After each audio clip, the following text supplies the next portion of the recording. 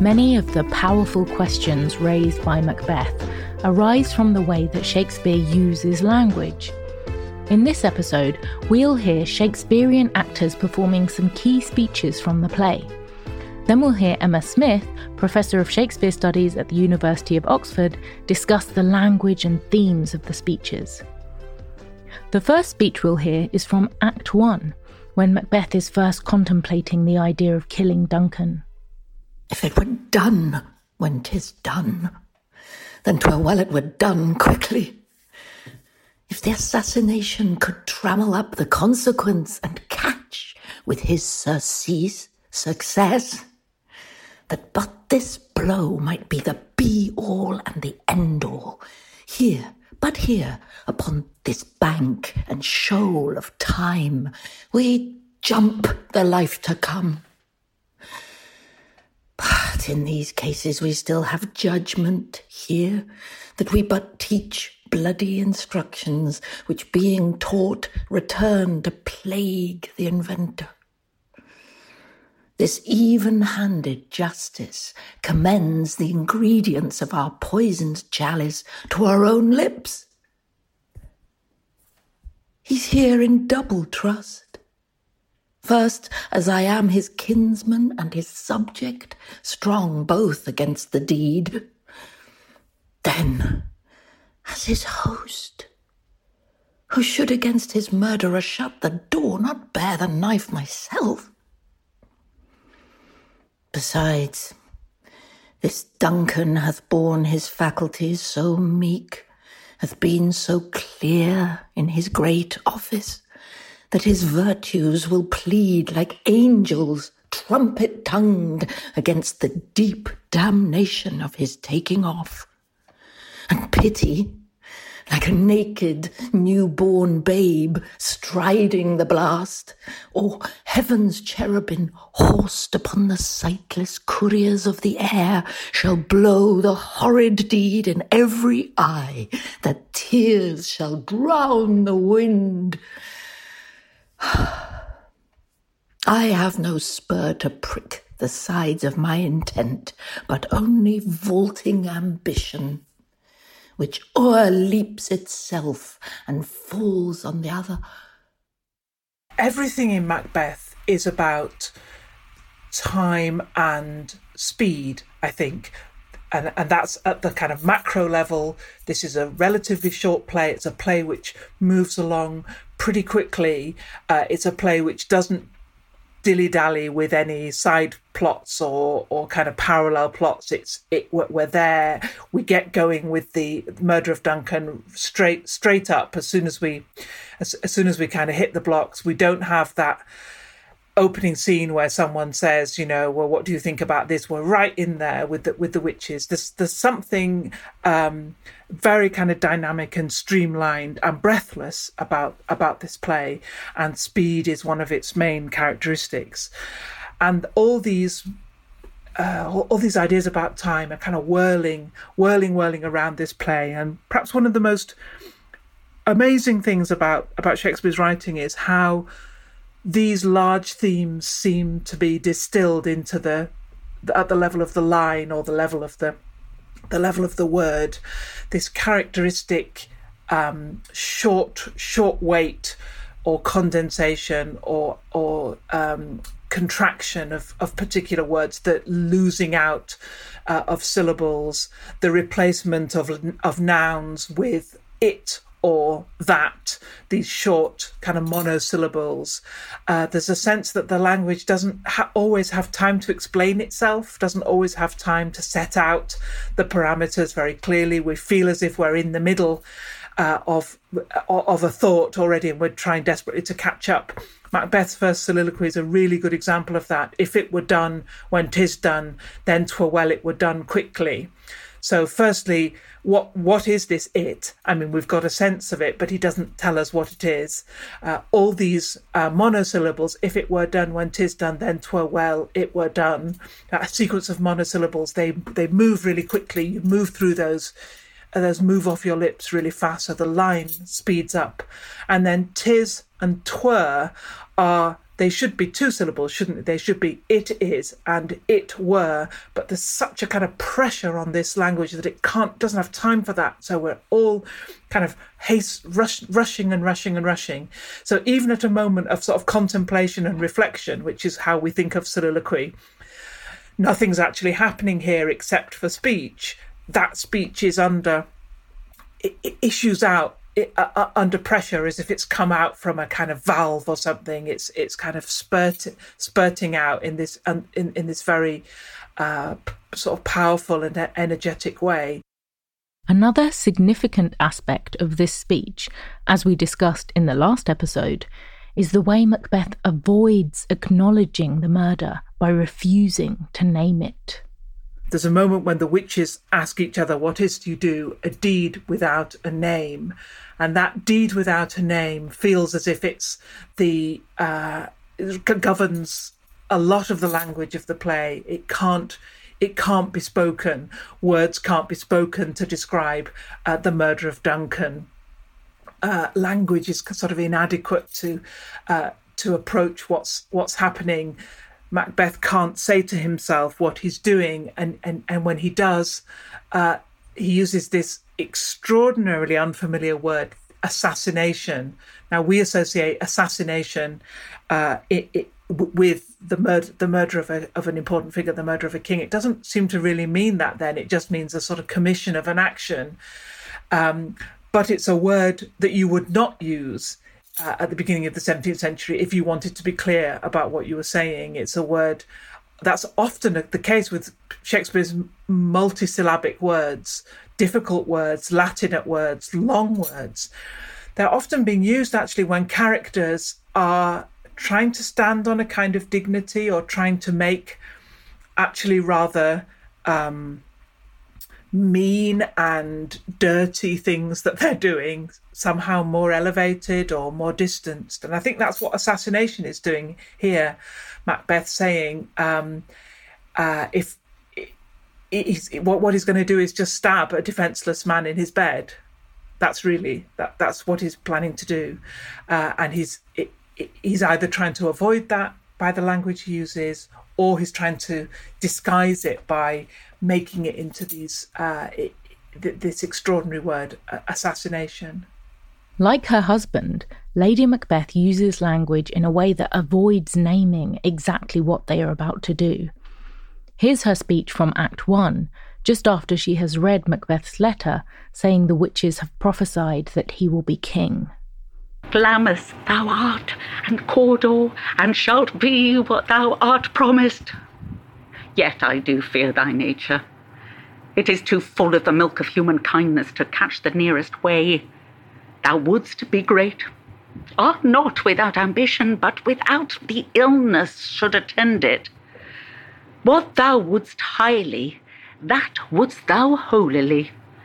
Wouldst not play false, and yet wouldst wrongly win.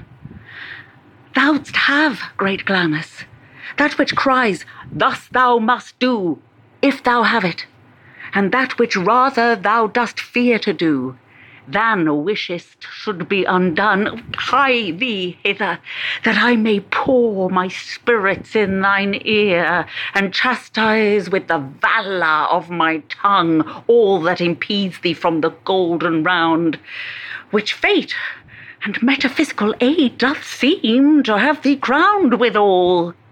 So this speech from Lady Macbeth is just immediately after she's read Macbeth's letter. This is the first time actually we really meet her in the play, so it's a time we'd be listening really closely actually to what she says about herself, really what she reveals about herself and what she reveals about the plot. And it's great to see how she immediately gets to grips with what's at stake in what the witches have prophesied. Glamis thou art, and Cawdor, and shalt be what thou art promised. But one of the things I really noticed here, and this is a feature of the play more generally, there are nouns that are unsayable, and they are avoided or evaded by using pronouns.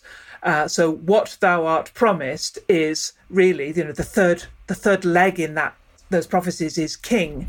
And even as Lady Macbeth is sort of thinking her way round how that's going to be. She can't say that. She can't quite say the word. And we see that as we go through this speech, that there's a lot of pronouns that are not completely clear. It's not completely clear what the governing noun is. That can't be spoken.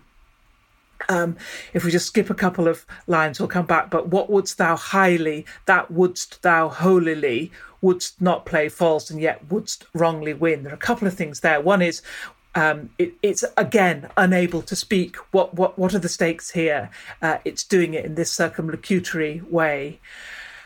And related to that, I think, is this an extraordinary quality in the language of Macbeth of condensation and compression. So there are lots of, you can see this in the printed text of the play, where there's an apostrophe, an elision mark in a word, and that suggests that it's been contracted down, say, to one syllable or something. That it's been crushed together. It relates to a wider theme of speed and haste and the kind of energy of the play. That there's not even really time to spell out all the syllables. We've got to keep going. It's a kind of headlong pace, structural pace, plotted pace, but also metrical pace in the very lines themselves. So that quality of evasion, the quality of compression, and I guess the last sort of point I'd want to make about this speech is the parallel. No, sorry. The last point I'd want to make about this speech is the contrast between very everyday, domestic kinds of language and this very high, abstract, poetic kind of speech. So we can see that here. The milk of human kindness is a very ordinary kind of phrase. It takes its coordinates from the kitchen or from the nursery or something. It's kind of different from what she says at the end of the speech. Fate and metaphysical aid. Metaphysical aid, I think, is the witches, doth seem to have thee crowned withal. She moves from this kind of domestic world to this language of kingship, the golden round of the crown. And that's a feature too of the language of the play. This is a play which has got possets and dearest Chuck. That's still a phrase in the north of England. It reminds me of my childhood, dearest Chuck. These are very colloquial kinds of words. And then it's also got multitudinous and incarnadine, these big kind of Latinate words. In this speech from Act 5, we see Macbeth long after the murder of Duncan and see how his crimes have affected him. This speech is prompted by Macbeth learning that his own wife has just died. She should have died hereafter. It would have been a time for such a word. Tomorrow, and tomorrow, and tomorrow creeps in this petty pace from day to day, to the last syllable of recorded time. And all our yesterdays have lighted fools the way to dusty death. Out. Out. Brief candle. Life's but a walking shadow, a poor player that struts and frets his hour upon the stage, and then is heard no more. It is a tale told by an idiot, full of sound and fury, signifying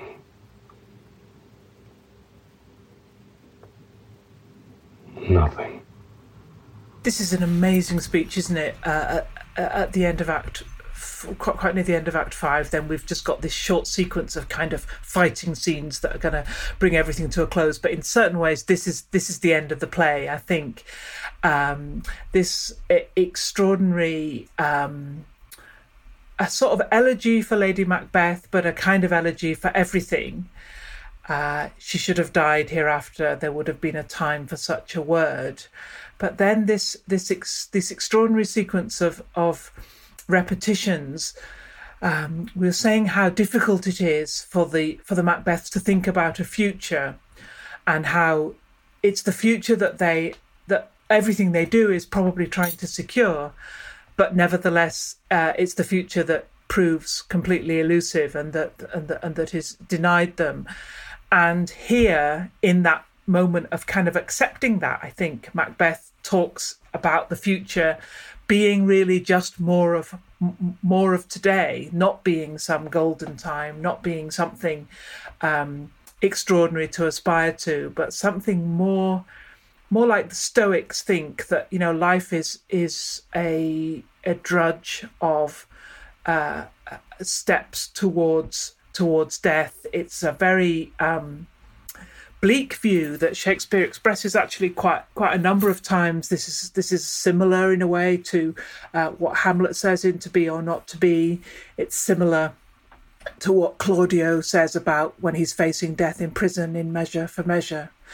I guess one of the things that's really resonates here in this speech is the equation of that sort of pointlessness in a way with theatre, because of course theatre is not pointless, and theatre is not pointless in the sort of 150th minute of a Shakespeare tragedy.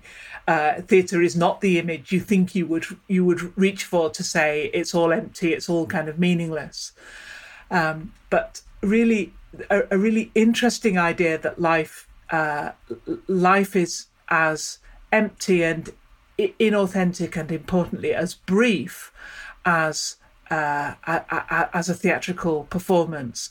One of the ways I think the Elizabethans and Jacobeans embraced theatre as their dominant art form and their dominant recreation was in this relationship between the theatre and real life. Was that relationship that the theatre was there was obviously a metaphorical relationship between the two, but which way did the metaphor go? You know, was the theatre a kind of metaphor for life, or was life in some ways a metaphor for the theatre? When you call a theatre the Globe, are you saying the globe is quite small or the theatre is quite huge? You know, and obviously you're kind of saying both.